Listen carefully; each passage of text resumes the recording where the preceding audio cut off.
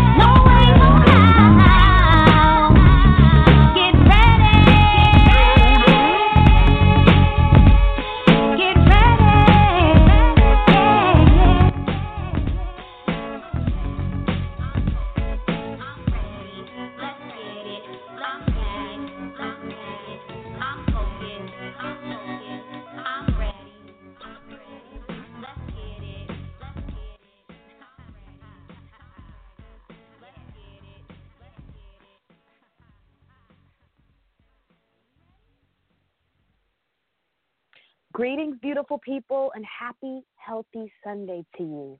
Last week, we were here with three phenomenal people talking about the topic of the importance of teaching kids the power of positive thinking. It was a great show. Check it out, queenstandup.com. Today, we are here to talk about the hidden power of vulnerability.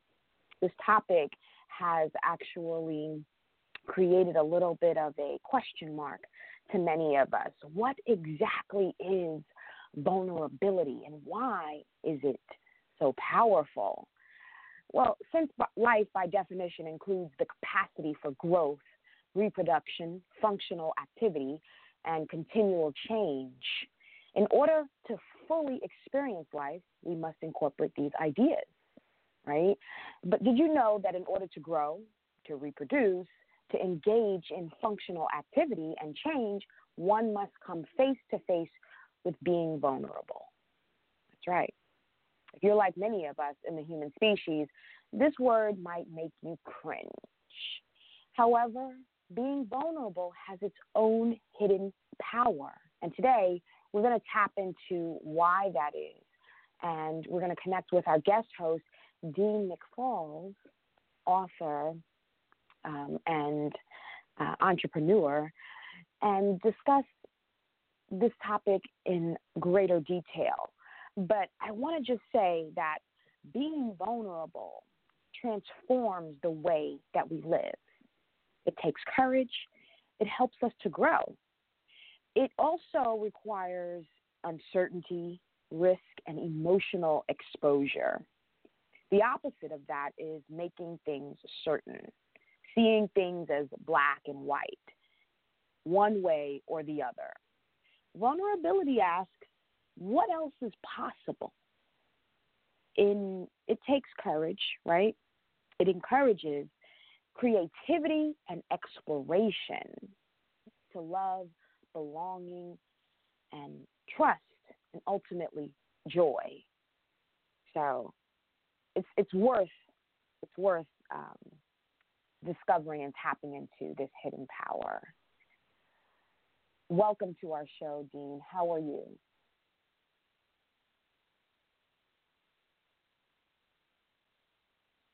Okay, so maybe Dean is having a little bit of technical difficulty right now. So we'll bring him on. Your line is open, Dean, when you're ready to connect.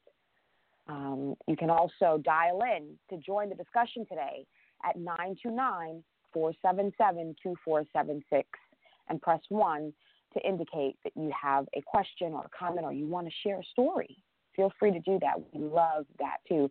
If, getting on live and talking is not really your thing, feel free to connect via the chat on the actual blog, talkradio.com/Queen Stand Up. Make sure that you subscribe to our channels so that you can stay updated as well. You can also connect with me via Facebook if you are for friends on Facebook. That's also an option. I see another line opening up there. Okay. Let's see. I think that's you, Dean. Welcome to the show, Dean. How are you? Fine. I'm on a blue snowball. I'm on a microphone. I don't know why it's not connecting. That's all right. Don't worry about it. You're on here now. How are you? Tell us a little bit about yourself, Dean. I grew up in Seattle, second of 5 kids. We were a family of Protestant persuasion, middle class. We could call WASPs, white Anglo-Saxon Protestants. I was actually a classmate of Bill Gates at one point, and so I had a relatively privileged life. No trauma, except watching around me the world go to pieces with the Vietnam War, assassination of John F. Kennedy, of Martin Luther King.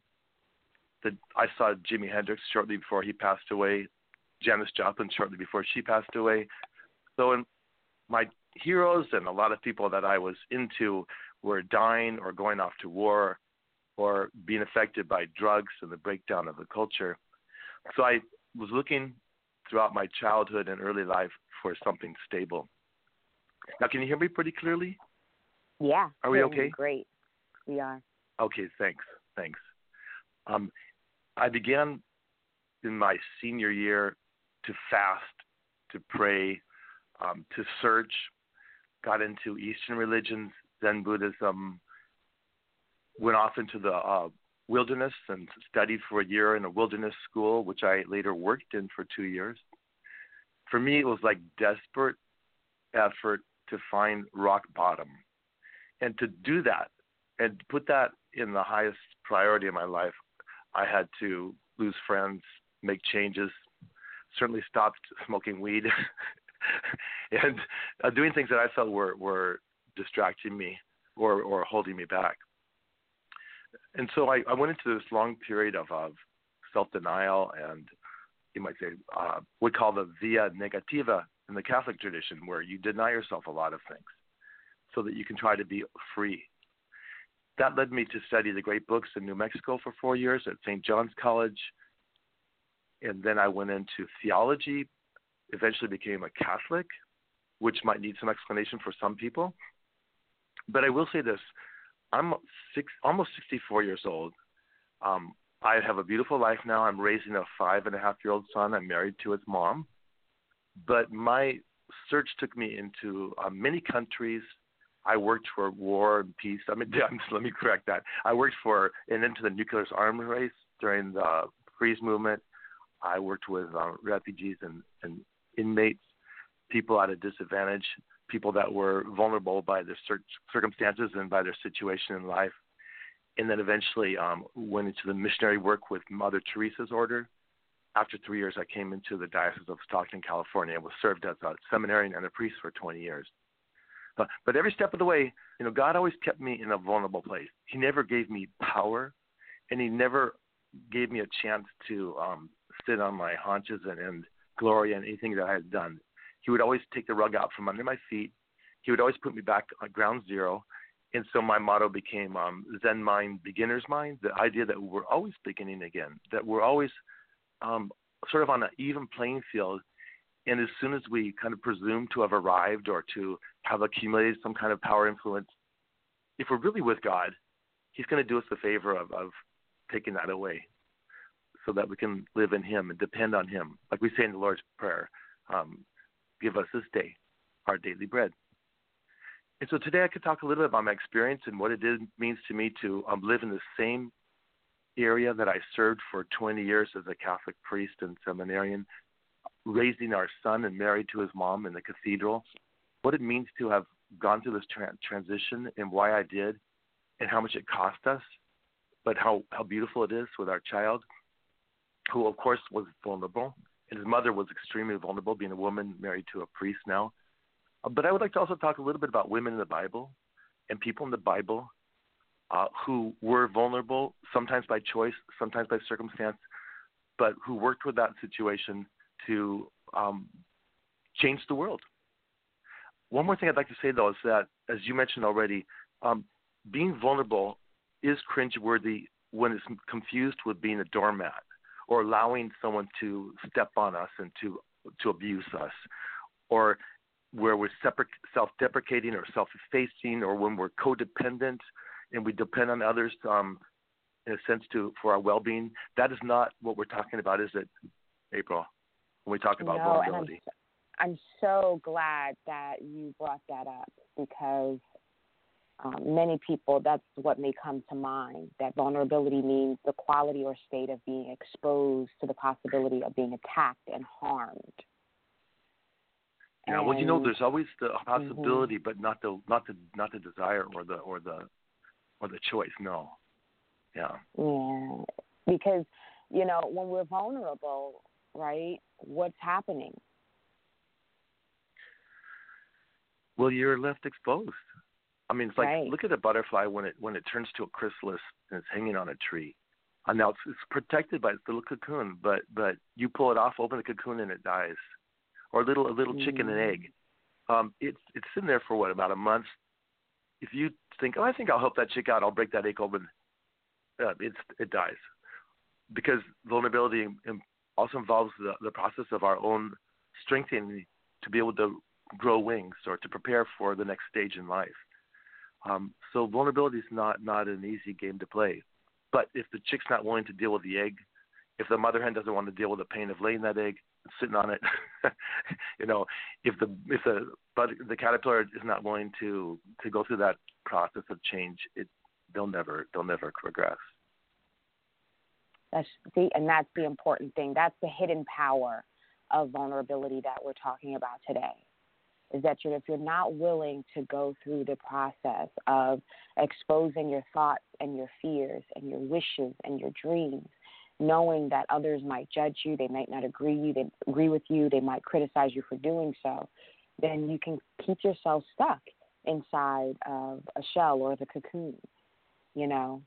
It's the willingness to expose yourself for who you really are, right? Authenticity, no pretending, no hiding behind the mask of safety or protection that offers you power. And it takes away the power that fear has. Because if people, this experience, we are very intuitive beings. And so if people sense that you're afraid of something, or you have the idea of loss, the ability to lose in your mind, they can hold that against you, and try to use that as a leverage over you. So if you're vulnerable enough, to expose who you are, then you open yourself up with where you're supposed to really be aligned with in life, what you're supposed to really be aligned with in life. Otherwise, you're kind of holding yourself back. Absolutely. Does that make sense That's to tragic. you? Absolutely. Mm-hmm. That is tragedy. Why is that tragic? I was looking last night. What is tragic about that? Yeah. Because we're on Earth for a mission. I don't think any of us comes into existence without, first of all, the will of a loving Creator and the surrounding context or circumstances through which we're supposed to grow. We have a mission. Every one of us has at least a fundamental central mission in being here. And therefore, I'm talking to people that actually believe that it's very hard to be vulnerable if you don't believe in a loving God, if you don't believe you're here for a reason. If you think you're here simply because of an accident, of random mutations and natural selection, and you just have no meaning in life except what you can invent, then you're going to be very afraid of vulnerability because you won't have something to fall back on except maybe your own construct. But when that construct or when that idea falls apart, then you face despair.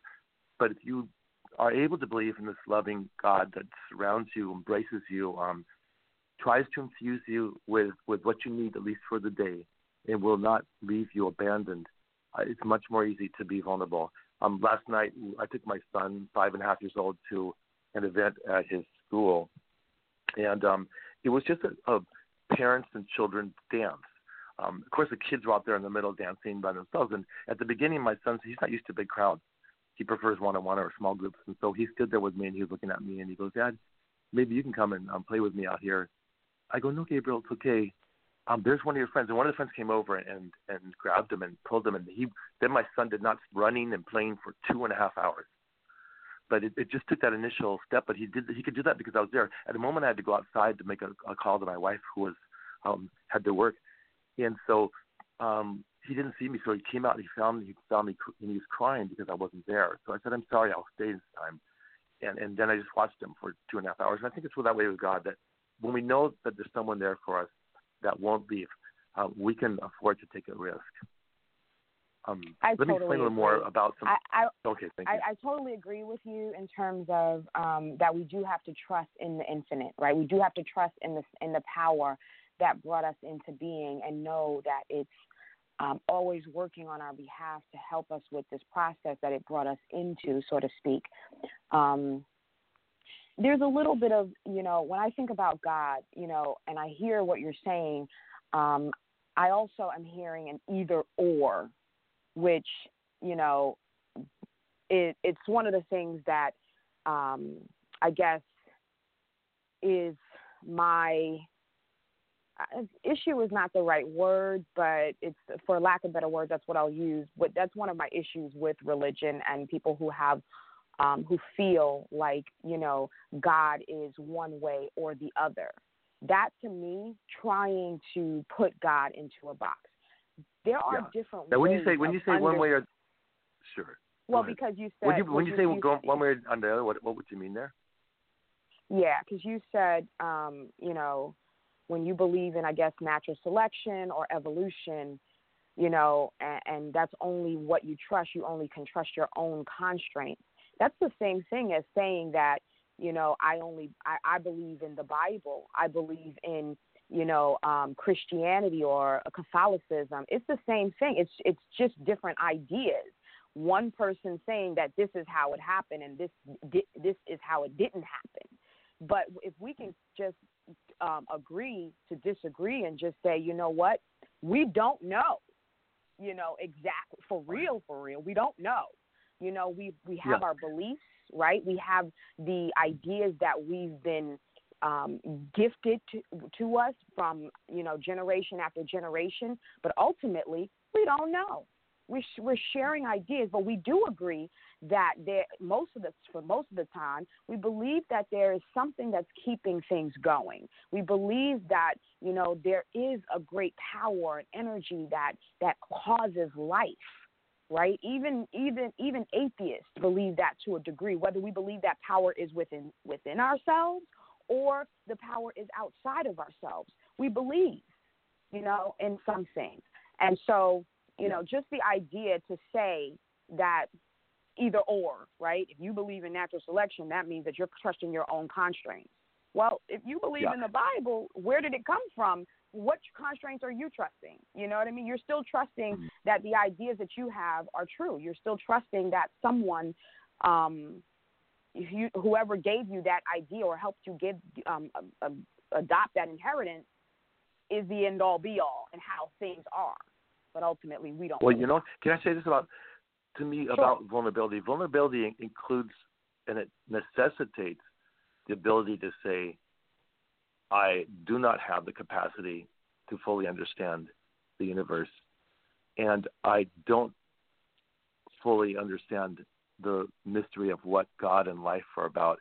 I don't know. You know, to this day, we still don't know, as a human race, we don't know what constitutes the dark matter of the universe or why things are. There's still so many things that are not understood because it's beyond us. So when I say God, I don't mean a man with a beard who's pulling a lot of strings, and every move I make, he's either watching or he's approving or disapproving. You know, that's kind of a childish view of God.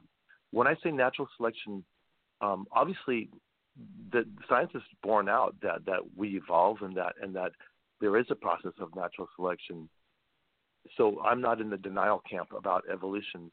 What I meant is that behind all that, we're not in the position either to demand that God be involved in every detail of our life, nor can we say he's not there at all. People have different experiences. Think of people that were in the concentration camps, and they had believed that God was their loving companion in life, and all of a sudden they're under the control of the Nazis. Or women who find themselves in domestic abuse and can't get out. Maybe they don't have papers or they don't have citizenship. Or children that are being abused. You know, the despair they feel in the fact that, you know, like Jesus said from the cross, my God, why have you abandoned me? So I do believe that to believe in God doesn't mean that we have one set of ideas about how the universe operates. I just think at the core of our being, I think it's essential to believe that there is a reason for life and that we're here for a purpose. That's what I was getting at. I got you. Whatever the Thank mechanism. you for clarifying that. Oh yeah, absolutely. No, I'm sorry. I hang out a lot with people that are not real strong believers. I spent part of my life as a non-Catholic. I was involved in Zen Buddhism and some Eastern traditions. I did a lot of yoga, not only meditation. So I'm really not into putting all the universe in my order and making it. That's like I said, that's another issue. To be vulnerable means to say that my model of the universe, my concept of God, is only temporary and provisional. But there are stories in the Bible that are so helpful when you talk about vulnerability. And I don't know, since this is a Queen stand-up, you take the first person like Eve, whose husband didn't say anything when the devil came up, and just stood there. He was working on his truck or he's watching football or whatever he was doing when the snake came, and then put her in that position. Why was she in the position of having to be the one to talk to the liar? Why does the Bible put her there? Why do we put her there? Why does Eve get a bad rap when she's the mother of all living? That gets things started off in the wrong way, So that's a vulnerability for all women now, because people used to say, well, because Eve fell, all women are subject to temptation by the devil. But then you look at later women. Sarah had to wait 25 years for the promise and had to watch her husband have a baby with another woman. Later on in the Bible, you have Deborah, the warrior, in the book of Judges. And then you have this woman, Jael, who received the enemy into her tent and then put a tent stake through his head. You have women like Judith or Esther, the queen, who had to be in positions of great vulnerability to accomplish what their mission was. And both of them also got to the heads or the leaders of the enemy and were able to neutralize. There's such fantastic people in the Bible. Of course, Mary's the mother of Jesus.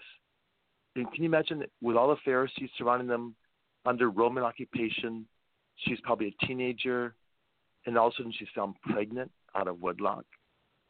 And her husband, who's a gentle, caring man, also very vulnerable, decides he's going to quietly divorce her so that neither one of them will be exposed to getting, condemned or stoned or whatever. And I don't mean stoned with weed. I mean killed. So these are great stories. The whole Bible's full of people who are vulnerable. Moses gets put in the water in a basket as a baby. Joseph the patriarch gets sold into slavery in Egypt. Before that, and then of course Jesus is the ultimate story of vulnerability because he's born in a manger. He fulfills his mission by being tortured and nailed to a cross. That's vulnerable. He had to have a lot of faith, and that's why he yells on the cross. He says, my God, why have you abandoned me?" But then at the end, he says, "Into your hands I commend my spirit." Indeed. A lot of great leaders have made a lot of sacrifices and had to become vulnerable to help the progression and help us to see the power that is available to us in this experience. They helped us to see the power of faith and trusting in spirit, God, Absolutely. So, my favorite hero almost from the last century would be like Nelson Mandela. He spent 27 years incarcerated. Many of his fellow inmates died during that time, but somehow he stayed alive. He educated himself. He decided to become nonviolent. And then he becomes the president, the first African-American president of South Africa. I mean, what a story. Yeah. But also the year I was born was the year of the coming out of the civil rights movement. And my hero who refused to give up her seat on the bus in 1955 and sparked the Montgomery bus boycott. That kind of stuff is beautiful. Yeah, that's vulnerability at its best, at its core, because I can imagine that so many people were like, telling her why, it's not worth the risk. They're going to hurt you. They're going to harm you. And I'm sure that she had to be trusting in a higher power during that moment to protect her, and say that it's time for a change. Like, we can't continue to go on like this because we're scared, right? Because we're uncertain about what will happen. And she wasn't alone. She wasn't the only one, but it was an idea whose time has come. And sometimes you don't have a whole, entourage of people supporting you with, taking those vulnerable steps.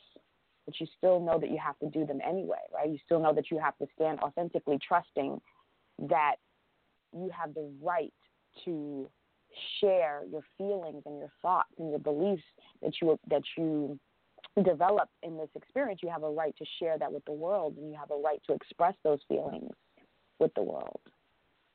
Yes, like right? For example, in the case of Rosa Parks, I wonder what she went through. I believe she had previously tried to resist in one way. She was not the first person to refuse to give up her seat, but certainly she became the figurehead for the Montgomery bus boycott. And then after that, her life was tough. The death threats.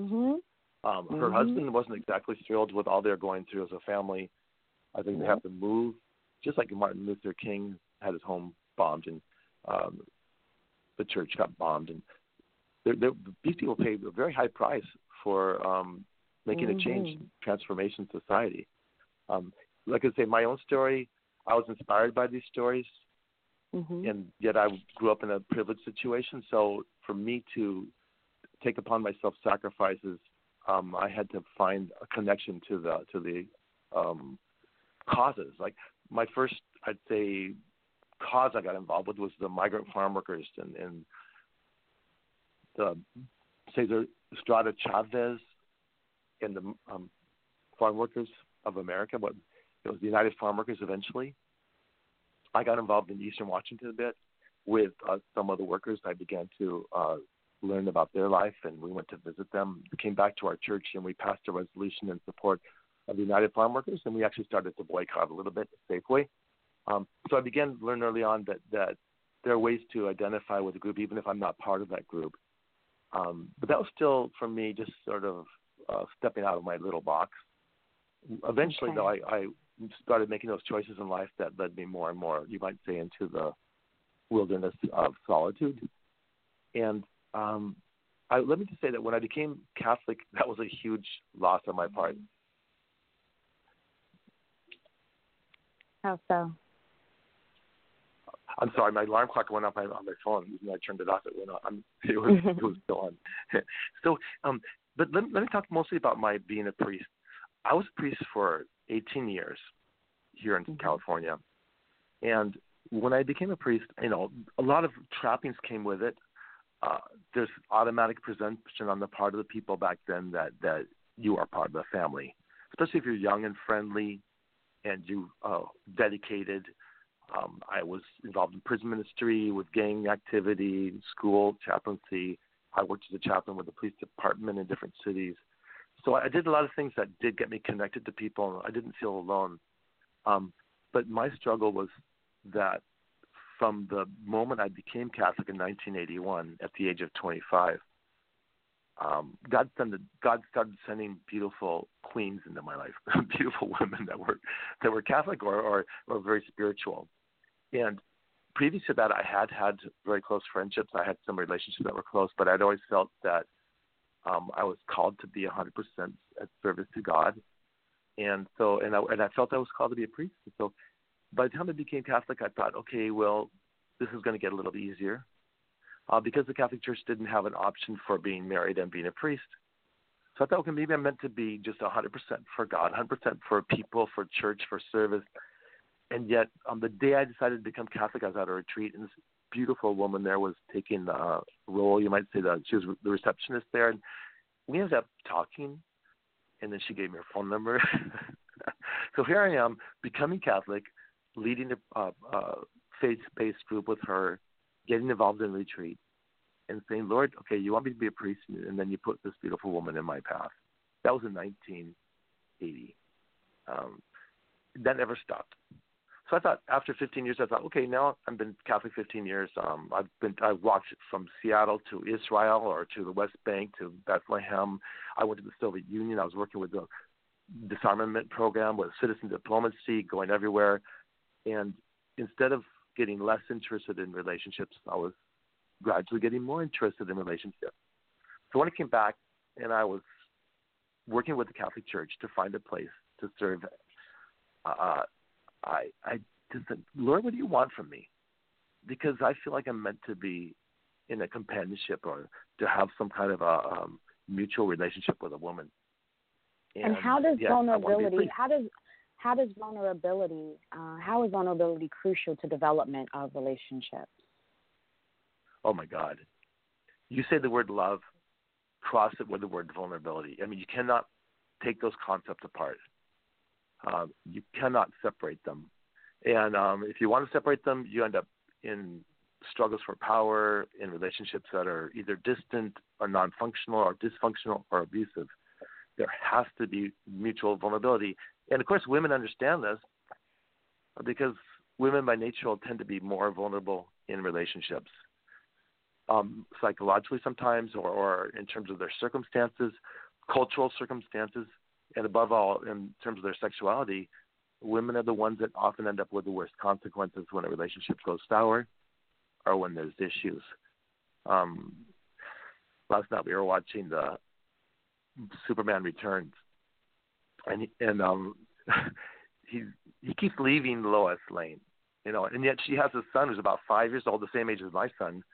I guess his name is Jonathan, and he's their son. And she hadn't told him until the very end that was his son.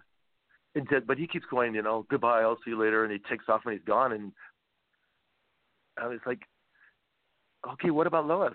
She's got a kid with him. And the kid went off the kid. So, yeah, you can't love without putting yourself in a position of vulnerability. But that's why you need the support of the culture, the community, or faith, and a person that's respectful. I think it's helped that we've had the Me Too movement because it's calling men to accountability. I might say on the side that, as a child, I mean, I knew Bill Cosby as a kid as someone that was just doing incredibly funny records. I had one of his first records of comedy when I was in junior high school. And we used to listen to his talk, think about when he had tonsils out and had ice cream, I got to have ice cream. We thought it was hilarious. And then all of a sudden, whoa. But the women had to come out eventually. The truth had to come out. So yeah. What does vulnerability love, What does vulnerability look like in a relationship? Of course, you know better than me, but since I've had some very positive relationships in my life, I would say there's a mutual accountability, which is difficult. Sometimes for the man, sometimes for the women, but generally it's more for the men. It's more difficult to be accountable. That is to be honest and upfront, to be open, not to have hidden agendas or backdoor exits. I think to open one's heart means to let someone else touch our wounds. It's very significant that Jesus became characterized by his wounds, and after he rose from the dead, he still had the wounds. To say, you know what, I'm with you guys. I still understand. I haven't forgotten. These are my calling cards. These are my credentials. This is my testimony, my wounds, my open. He said, Thomas, put your hand in my side. You'll understand what I'm here for. And I think to be in love means that our wounds do become open and visible, because those are the points of entry sometimes for a deeper relationship. We also need to be able to put our fate and our lives in the hands of another person, not just for a minute, not just when we're in bed, but day by day. And that's risky. That person may not be completely trustworthy with the stuff of our lives. So, I think love is harder and harder now because people spend their time on social media. They can jump from one text to another, from one friend to another on Facebook. We can feel like we're connected to everybody without being connected to anybody. It's harder and harder for people to make that long-term commitment, because as soon as it starts to hurt, we can just change the channel. We've got, infinite number of channels we can go on our television, on Netflix, whatever. We don't like that show, just switch it out. And that's why I think we're in a culture. Look at Hollywood, look at our moguls, look at the people that are our celebrities. Most of them do not have long-term relationships, and we've gotten used to it. I think it's catastrophic for our culture. Wow. Is that what you're thinking? That's a really powerful point, that in order to be vulnerable, it definitely looks like facing your fears as well. You can't just switch gears. You have to, stay committed and go through the process of feeling all of the feelings, not just the ones that feel really good. You have to feel the pain, explore the pain. You have to explore when people don't agree with you. You have to be able to sit and have that conversation like we just did as well. You have to sit and be willing to go the next level, and not just do what is perhaps easiest and most comfortable. That's a really powerful point. So what are some conditions that are required for us to open up to being vulnerable? What conditions allowed you to open up and be vulnerable in your life? Are there some specific things that easier for you to be vulnerable with some, in some circumstances as opposed to others? Yeah, I was thinking about that about midnight, which for us is 3 hours different than yours.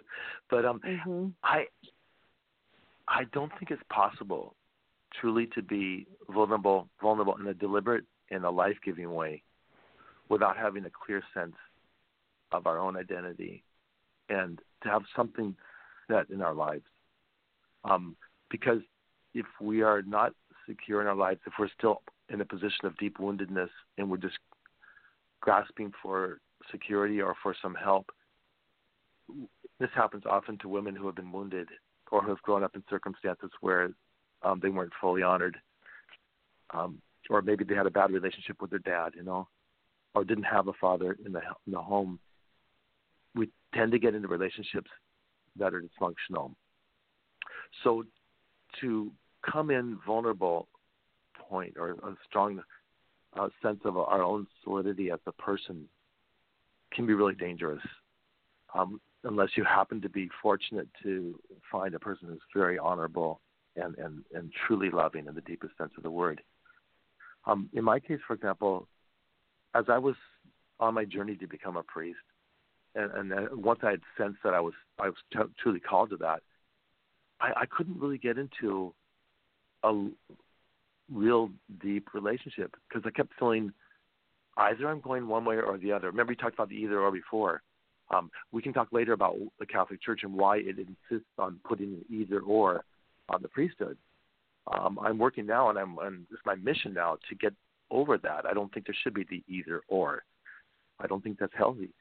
But in my case, as long as I was heading towards what I felt was my calling and what I really wanted to do, which was to be in the full-time ministry in the Catholic Church, even though I met some incredibly beautiful and wonderful women and worked with them and sometimes felt extremely close to them, I didn't want to be walking off on the relationship when I got close to time to go to seminary. I didn't want to just leave someone hanging or high and dry or to form the bonds and then tear them apart. And sometimes we see this classic image of the priest. He leaves his girlfriend behind, or he leaves us behind, and wow, what a decision. Well, what about the person that got left behind? So I kind of kept focused in that direction, and the relationships could not go as deep as I probably should have gone. But after I became a priest, here's the strange thing, and the thing that just completely knocked me off my horse. I just could not understand this. Once I became a priest and I felt very solid, I finally, at the age of 40, I finally felt I found my place in the universe. It was all the more necessary. I felt all the more need to be in the relationship. I said, God, what's going on here?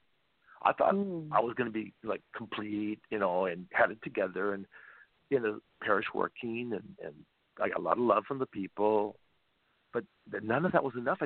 The more I felt solid as a person, the more I felt the need to be in a relationship that involves companionship, communication, intimacy, day by day thinking and praying about the other person, a certain sense of belonging, a solidity in our character and the sense of being healed from some of the major family wounds of the past help us to become more authentically vulnerable in a relationship.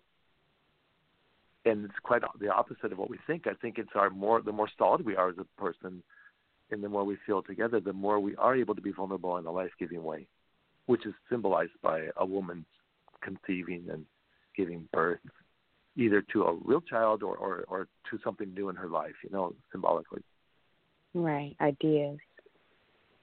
That's wonderful. I know that it must have been difficult for you. It's difficult for you to have the desire to be a priest, right, to feel like that's your calling, but then to have those constraints that the priesthood placed on you as a being. Like they've made decisions about what it looks like to be a priest, what's required of you. Like you're not allowed to, as a priest, have a relationship. That's what you're saying, right?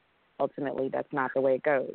You choose either a family or you choose God or the priesthood, the religion. That's a false dichotomy, but that's the way it's placed. That's the way they put it. You could either love a woman or you love God, or either you are with the family, taking care of the family, or you're serving the church. I mean, I'll say that's bullshit. I mean, let me explain it this way. Who serves God more beautifully than a woman who brings a new life into the world or dedicates herself to renewing the universe, with love and with creativity and generosity? Who serves God better? A loving father raising the children in this confusing and broken world in which we are, and pouring out love on those children. I mean, is that not a service of God? And so when the Catholic Church seems to have this mentality that, either you're single and you're just and you're married to the church. I'm not married to my secretary. I'm not married to the parishioners. I mean, they all have family lives. I'm supporting their marriages. I was completely and 100% dedicated, and I felt this connection to people that was very deep. There's no question of that. I felt that I was, married to the church in that sense, that I was accountable and I was there for them and I was responding to their needs and I was out there day and night, whatever. But it's still not the same at all as being a family person. And I don't, in raising my son now, married to his mom in the cathedral here. We have a Catholic marriage. We live in the same place I served since 1994 as a seminary priest. I don't see conflict of interest. I don't see the contradiction. I see just complementarity of loving each other as a husband and wife and raising this beautiful son and whatever other children God gives us. That to me is part of the ministry, and it enhances and deepens the ministry. But the dilemma I had was that I kept following what I felt God had called me to over the years. Mm-hmm. I found myself in the front lines in a parish, extremely busy as a priest, and I was in a situation where if I talked to a woman in a special way, or felt a special way, or noticed her or looked at her in the way that was more human, then I was not only getting into a sinful situation because I wasn't supposed to go there, but I was actually going to be living a contradiction because I'm standing up there with a collar on and people saying, oh, he's a celibate priest who doesn't have any dealings with women, and at the same time I am. And yet the Catholic Church doesn't allow for an alternative unless I happen to be same-sex attracted. Now, if I had been of persuasion of homosexuality, or if that had been my orientation, then maybe behind the scenes, as goes on in many places of the world with the Catholic Church, even in the highest ranks sometimes, there was certain lifestyles that were just quietly accepted. And, honestly, I saw a lot of that in 1980 when I was coming into the church, 81, 82, I was in seminary. There was a tremendous amount of alternative sexuality going on because we are sexual. To be a human being means to be sexual. I mean, God is, in the Catholic tradition, and for many Christians, God is triune. God is a relationship. God is a powerful dynamic of love and giving and receiving and generating life. And this is how a true human being should be. A person that's fully alive should be engaged, and in relationship and giving and life-giving. And so when you're that kind of dynamic personality, and you find yourself sinning by the very fact that you feel called to someone and you're talking to them in a certain way, it's not a good position to be in. Because what happens to the women that feel attracted to a priest? I mean, he's sometimes subconsciously to them, he might represent the presence of God on earth, or the figure of Christ for them, or maybe the connection they have, or the channel they have, maybe the bridge from their life to the divine. I mean, there's a certain sense in which that's valid because the priest is the one that offers the sacraments. He hears the confessions. He offers the Eucharist and marries people and baptizes, and he does have hopefully a relationship with the Lord. But what happens to those women? 5 years ago, 26 women in Italy wrote a letter to Pope Francis saying, look, we have priests for lovers. We love them, and they love us, and we don't want to be in the shadows anymore. Well, that situation hasn't really progressed at all.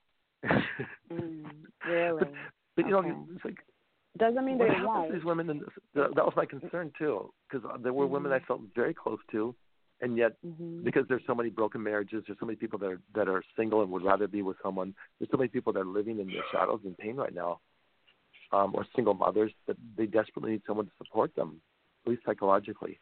And so, it's not very safe for priests to be out there in the front lines who, feels that this is still part of their life. No, I it's not a safe space. And so how was that for you? Like, because it required a different level of your growth to say, I love God, I love my calling, but I also love this part of myself. Like, that was a vulnerable decision that you made to even make that known, to even be speaking this now. Obviously, you're not a priest now, right? I don't have the faculties. I've been laicized as of the year 2016. Okay, because on the other sense, you once shared? a priest always. In my substance, my reality of my being, who I am a priest. I always will be till the end of eternity. But I'm not able to function as a priest at all, and I never will be again, most likely. I had to give that up. You know what? Yeah. April. I want to go ahead. Well, I was just going to ask you, like, how how was that for you? Like when you how did you feel when you first put it out? Who did you first tell, about this, that you wanted to? That I had these issues. Well, it's not an issue. That's what you call it, an issue. You had these. Well, it became an issue because of the circumstances, but it's really who I was. You're right. I mean, let's not turn it into a clinical medical issue problem.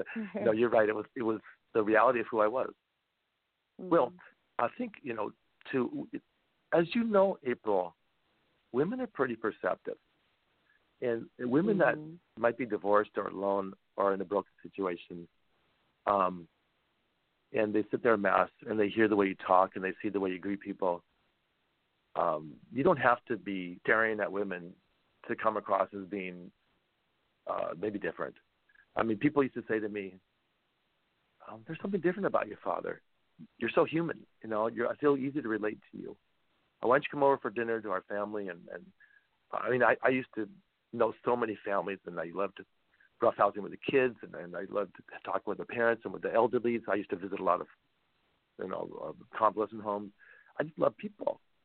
And yet, who knew first? Well, my confessors. I still confess regularly. I believe in that sacrament. It's a beautiful sacrament, April, the healing sacrament. So from the beginning, I was telling them that I was having struggle, that I was feeling this love for these women, and some were communicating to me that they wanted to, like, maybe more. They would call me Father What a Waste, or Father What What a Waste. They like my blue eyes, huh? What a waste. Yeah, that's a typical expression. Oh my God. Okay. I had to wear my clerics all the time. I had to make sure I was wearing my black and white. I couldn't just go out there in public with ordinary clothes because I had some experiences that were, like I said, I better identify myself. Maybe I should wear some kind of scarlet letter saying I'm a priest. I'm not available, even if I look like I am. Okay. But the thing is, the ministry is so beautiful, and I want to make sure people understand this. From my point of view, there's nothing more beautiful in the world. There's no vocational work that's more beautiful to me than being a priest. Of all that we can do, and I mean, there's nothing in life that you can't do in a positive way that people really need and appreciate. Whether it's a smile, whether it's a phone call, whether it's a exorcism or a healing service. I get that. Or just the math. And yet, in my heart of hearts, I knew that to love a woman and be loved was also the most beautiful thing in the universe, and to give life to a child. But of course, I said I'm not going to ever take the risk of bringing a child into the world that I can't care for. So that did give me, a certain level of restraint. Also, not wanting to leave someone behind, hurt or abandoned. And yet, I will say, and I've said this publicly, I struggle with the issue of celibacy, and I failed, and I had to make amends with God, and then I confessed constantly. I fasted. I went on pilgrimages. Every year, I'd use part of my vacation time to take people to pilgrimage sites like Lourdes or Fatima or Mexico City, the Basilica of Guadalupe, or to monasteries or whatever, because I knew I needed that time, and that would be half of my vacation would be taking people on retreat, and then my own time on retreat. It sounds to me a lot like it sounds like the yeah. Mm-hmm.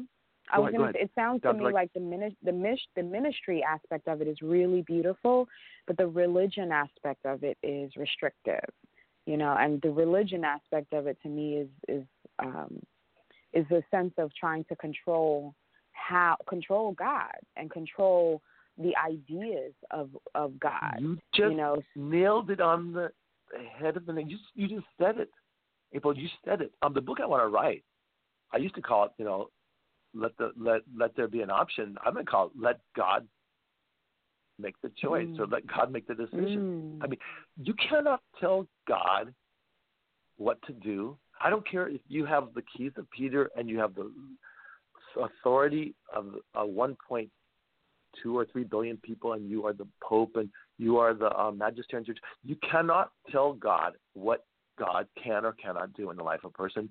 You can't say, God, you're not free to do the very thing for which you created the human species, in which exhibits your image most fully. In the Bible tradition, in Genesis, God says, let us create humanity in our own image. Now, that's the royal we, but also we say he's a Trinity, God, Father, Son, Holy Spirit. But whatever you believe, it does say our image. And then it says, okay. And God created man, male and female, he created them. So the first thing it says about the image of God is this male and female, and then he tells them, be fruitful, multiply, go fill the face of the earth. The idea that this creativity, this generation of life, this complementarity between men and women is something that was ordained from God from the beginning, and it's the fundamental. And again, I'm not criticizing anybody who has a different orientation. I'm not going there because that's not my area, right? My area is simply what I'm up to in my life. But I'm just saying that that's presented by the Judeo-Christian tradition as being the fundamental relationship between us and God, is that creativity, that life-giving stuff. So when a religion puts this kind of constraint, the prohibition, thou shalt not pass this line, God shall not call a man to be both married and a priest, and no man who wants to be a priest be married, unless he happens to come from the Episcopal, the Lutheran, the Anglican, the Presbyterian, or another church like that, becomes Catholic as the minister and brings his family with him. That's the back door. There's and by the way, I do want to say, April, as you probably know very well, in the Eastern Orthodox Church, which has its patriarchies in the Middle East or the East, and then also in the Eastern Rite Catholic churches, of which there are like 23 rites. These are Eastern churches speaking their own particular languages. In the Byzantine Rite, that are still united to the Catholic Church and still observe the Pope as being their main leader. Between those, they've always allowed most of their priests to be married men. The only difference is that once the priest is a priest, once he's ordained, then they can't remarry or they can't marry. That's mostly to keep priests from being on the prowl. It works or doesn't work, but in the Catholic Church we have the parallel of our deacons. Our deacons are the ones who have to be married by the time they get ordained. They have to have a proven track record that they call it proven virtue, that they are dedicated fathers and family men, but also faithful to their Catholic practice. Well, they can become deacons for life, and they're called a permanent deacon, and they are married. My argument is, why not let these men in the future become full faculty priests so that we can supply the need? But that's another issue. The main thing is, I think that when the Catholic Church has made this disciplinary choice, it's not a doctrine, it's not a dogma, because Catholic priests could marry up until, on and off until the year 1129, the Second Lateran Council. So for 11 centuries, there were cases throughout the world of Catholics in which some priests did marry at some point. Even some popes had, mistresses, and it's a long story.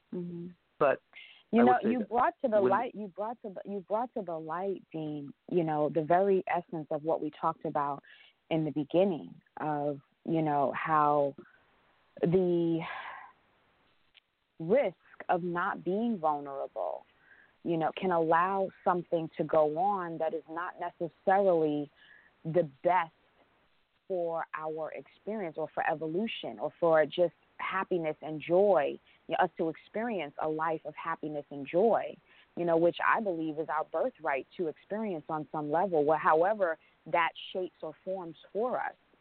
So the risk, like not being vulnerable enough to share how you feel and be true to yourself was actually could create mental illness, right? It can create dis-ease in the body, because if someone's not feeling well or not, living their best life, they're not going to be happy. And that's going to affect everybody. It affected so much that it caused the priests to live in secret, and live in secret with, homosexuality, which I'm not saying that that's wrong or right, but if you're living in secret with it, there's something in your It's mind harmful. that's saying it's harmful. Exactly, it's harmful. To be in the closet and like that, it's not procreative, and so in terms of like not procreative meaning like 'cause now homosexual You're not people free they to, have you're not free to express it relationships. publicly. They like, right, known, you're not for free example, to express it. Yeah. Yeah. Mm-hmm. Go ahead. I would say that, for example, over the years, especially when I worked in San Francisco, I've known many, many men and women who are same-sex attracted. I've had former close friends. Even I had a former girlfriend who, when then transitioned over into a same-sex relationship. In this case, she's been with her partner for like 30 years. So I have always appreciated among people that find themselves attracted to people of their same sex special gifts and characters. I mean, like among the men, there's just some guys that are super talented and sensitive. And I remember going to a gay bar with friends of mine, even though I wasn't inclined that way, but we went there and with some friends of ours that were gay, and the singing, the laughter, the parties I went to, we were doing Broadway music. I had a great time, and yet at the same time there was that tragedy, and that was during the AIDS epidemic, by the way, when it was just beginning. So I feel for people that find themselves in the closet and not able to come out publicly. I don't agree with outing them. I think outing them is very evil, if they don't want to be outed. Right. But that's another point, issue completely. Absolutely. The point in that is that not allowing people to be vulnerable causes a lot of secrets. It causes people to not be authentic, and it's dangerous. It it puts really us in a is. position of living a duplicitous life. I always call it living a lie. Like we were originally going to call this, from living a lie to living fully. Yes, and, we were. I just sad. But in my case, that's why I said I don't. I made choice, and I was free to choose in many ways if I would become a priest or not. And that's what you'll hear from Catholics all the time. Well, he freely chose. He had a choice. He didn't have to become a priest. So once you become a priest, you have to play by the rules. But actually, that's a very shallow way of looking at it, because I simply put my life in God's hands when I was 15 and then 16 and 17 and then every year from then, asking always, God, what is it you want from me? How can I be most fully of service to you and to the world, and make the best impact on the world, at the same time do what's best for me? It was always drawing me to the priesthood, but also to both lives. And so even as a priest, for example, speaking personally, I was super happy as a priest. I mean, I was never not happy. I could celebrate Mass all day long. I could be up all night at the hospital or attending to someone who just got shot in a gang drive-by shooting. I could be doing anything. I could just be teaching kids in the catechism class, whatever. And I was always happy because I was in the right place at the right time. But I was not functioning that well as a person. It's like, for example, April, when I turned 18, I stopped so much of what is normal in life. I left my music behind. I gave away most of what I had. And for about 7 years, I was on this complete path of like renunciation. I stopped eating meat. I didn't for 4 years. I didn't even eat fish, which is my favorite thing. I'm from Seattle, man. Salmon is like, that's the cat's meow. And I stopped having treats or like no chocolate. I mean, chocolate is sacred. Red wine is sacred for me. But I stopped all that for so long. I didn't drink. I certainly had stopped smoking weed, which I did when I was a little bit younger. Although my mom, well, she knows.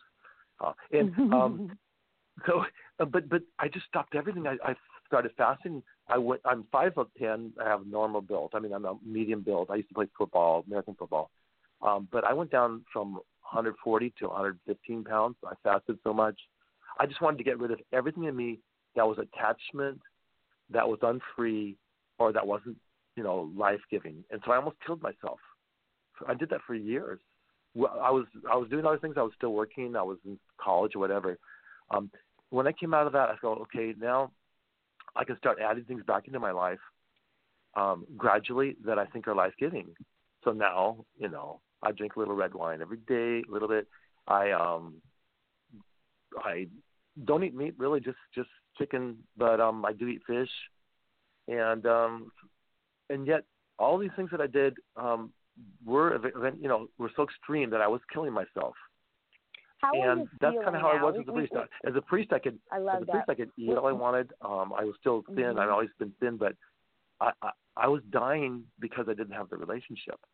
And so I just One last planned. question. I told people that, we have to wrap it up. Dean. But I just want to ask you one last question before we go. Is how did you start? How are you feeling now? You know that you've allowed yourself to be vulnerable. How are you feeling about yourself and life? Well, I feel that I'm in the right place at the right time. I'm so happy with the fact that we have a son who's beautiful. He loves Jesus. He loves the church. My wife, she just walked into the room here. She's a beautiful woman. She's extremely dedicated.